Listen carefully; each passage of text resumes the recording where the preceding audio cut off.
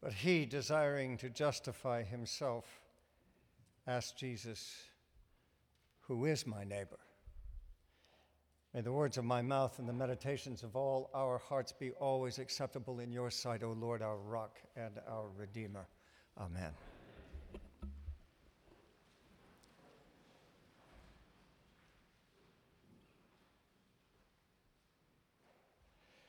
I was out and about 2 weeks ago when I heard about the massacre at Tree of Life Synagogue. I came home and sat at my desk at my laptop for a few minutes and wrote a statement and pressed the send button to Andy Mull and Rich Crean, and then I put on a collar and a clerical shirt. Betsy came home a few minutes later. She saw me in clericals and she asked, "Where are you going?" She had heard about it too. I don't know, I said. I think I need to go somewhere. Well, where? She asked. I think I need to go to Rodef Shalom. I need to see if they're all right, if Aaron Bisno is all right, but I don't know. She said, well, there's a rumor that they are locking down synagogues, but if you think you should go, then you should go. I said, that's right. I should go. So I'm going. She said, go. So I did.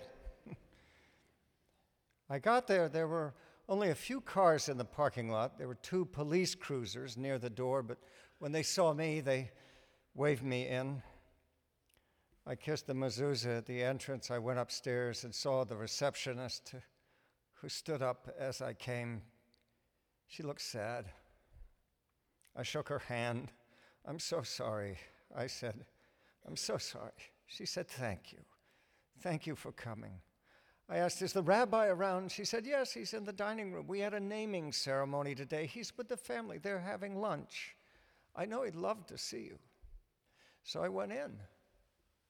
And there were about 30 people gathered at tables. They were conversing and they were celebrating, but in a sort of sober way, and they were weeping and they were checking their news feeds. And at the far end of the room, there was Rabbi Bisno cutting the cake.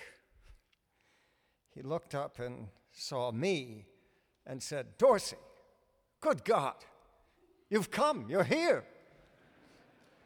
He strode across the room, and before I could say anything, which was good because I didn't know what to say, he wrapped me in a bear hug, kissed me, and said, "Thank you for loving us. Thank you."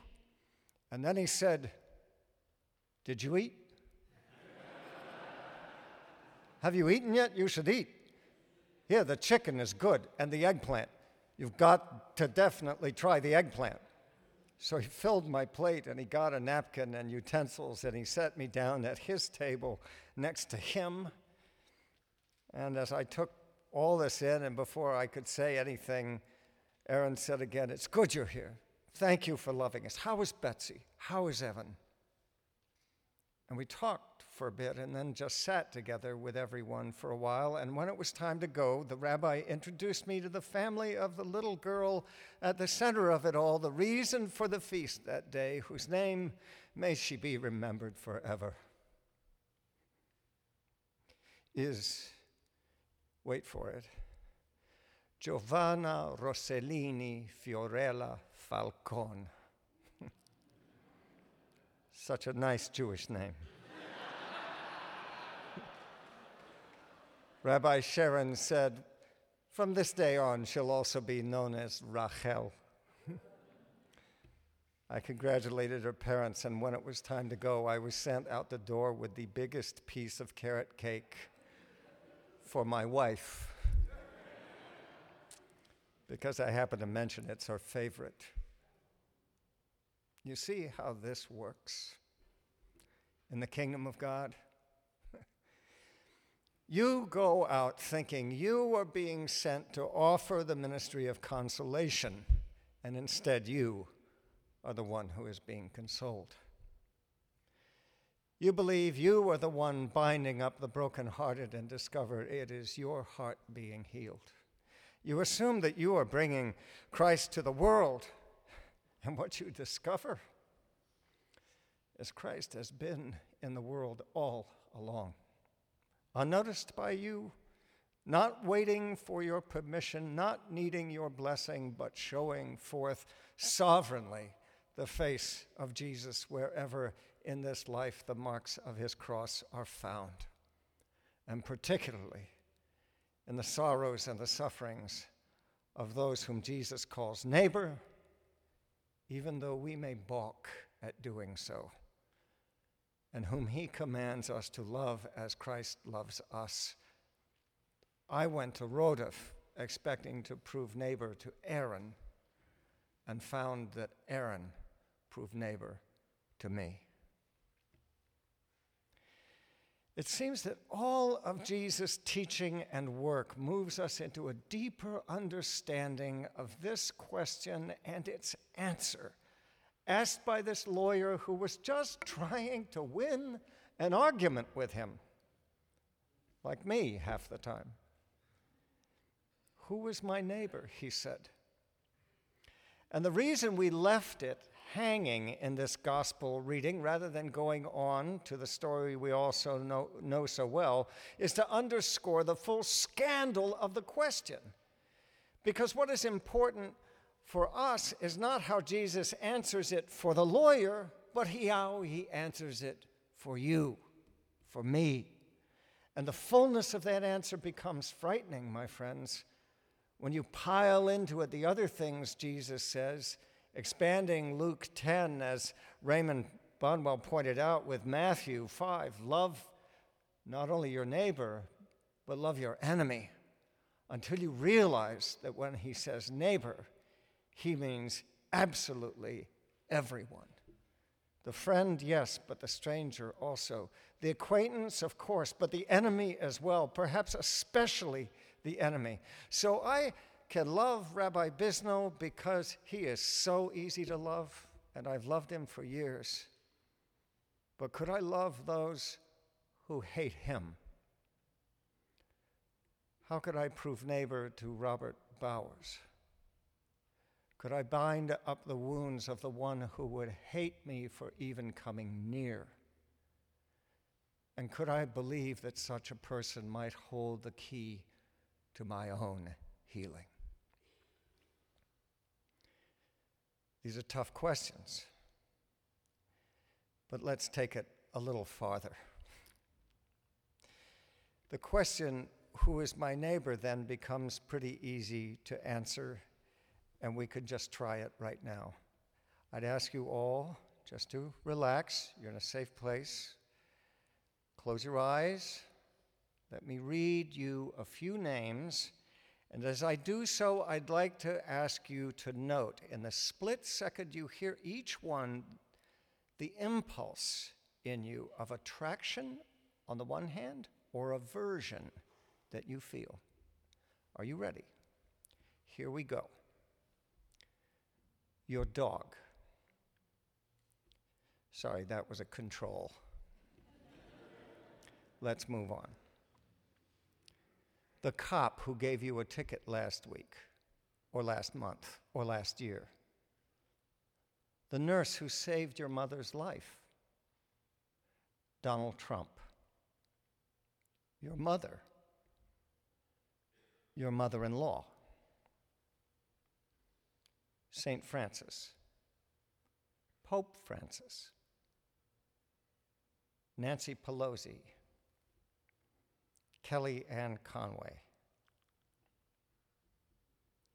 Have we done enough? You can open your eyes.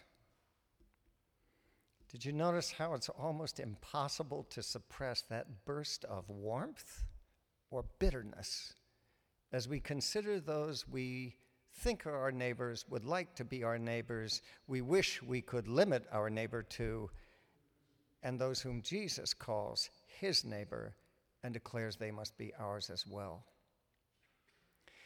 The author of the letter to the Ephesians paints the situation in such vivid colors it is impossible to ignore.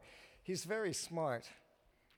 He's addressing a mixed congregation of Jews and Gentiles, and at first you think he's saying, what a good thing it is that the Gentiles have woken up and joined the covenant people through the cross of the Messiah. But then you realize what he's actually saying is, we're all in the same boat. All are broken by the dividing wall of hostility, that little dark impulse we just felt grown into a full dark flower, the wall that separates us not just from each other, but from God. And his good news is it takes the blood of the cross to get rid of the wall. And that has happened, and the wall is gone. Now, why the cross is pretty mysterious, and there are lots of ways of looking at it, but here is one for us today. The dark impulse towards the one we think of as our enemy, and I will speak for myself, is linked to a deep and very dark fantasy, which is this: if I can just get rid of that person and all persons like them, I will finally have peace. Can we get an amen? It's perfectly reasonable, my friends. It's completely mistaken, and it is absolutely deadly. It motivates nearly all bloodlust, whether against Jews or Muslims, immigrants or invaders, the rich, the poor, Democrats, Republicans. Oh, just pick your enemy. And Jesus, God incarnate, says this: let me stand in their place. If you've got to take somebody's blood, take my blood instead, he says, because it is the sacrifice that lasts forever. Once for all, let me do this for you and admit it's done, and then you will have peace. Now, there's only one catch. If you let me do this for you, you will never need to shed the blood of someone else, either literally or spiritually, just by saying nasty things about them, to their face, rarely, to someone else, frequently, or in the quiet of your heart, almost all the time. You will never need to shed that blood or despise someone, nor will you actually be allowed the freedom to do that. But you will love them instead, as I loved you, even when you were enemies of God. Sometimes it takes time to get us through all of this mystery. When you think of the folks who most have troubled you in your life, sometimes we think that we have to forgive them in order to love them. But I would suggest actually the reverse is true. Maybe by the magnificent sovereignty and miraculous power of God, we begin to love them, and through loving them, gradually move into a place where we can forgive them. It's funny, as I was thinking about this, I thought of my prototypical enemy. It happened almost 60 years ago. His name was Kenny. I was in first grade, and he was a bully. And he used to torture me in the playground, and one day he went all the way. He cuffed me and knocked me about and tore my clothes, and I must have passed out because everything went dark.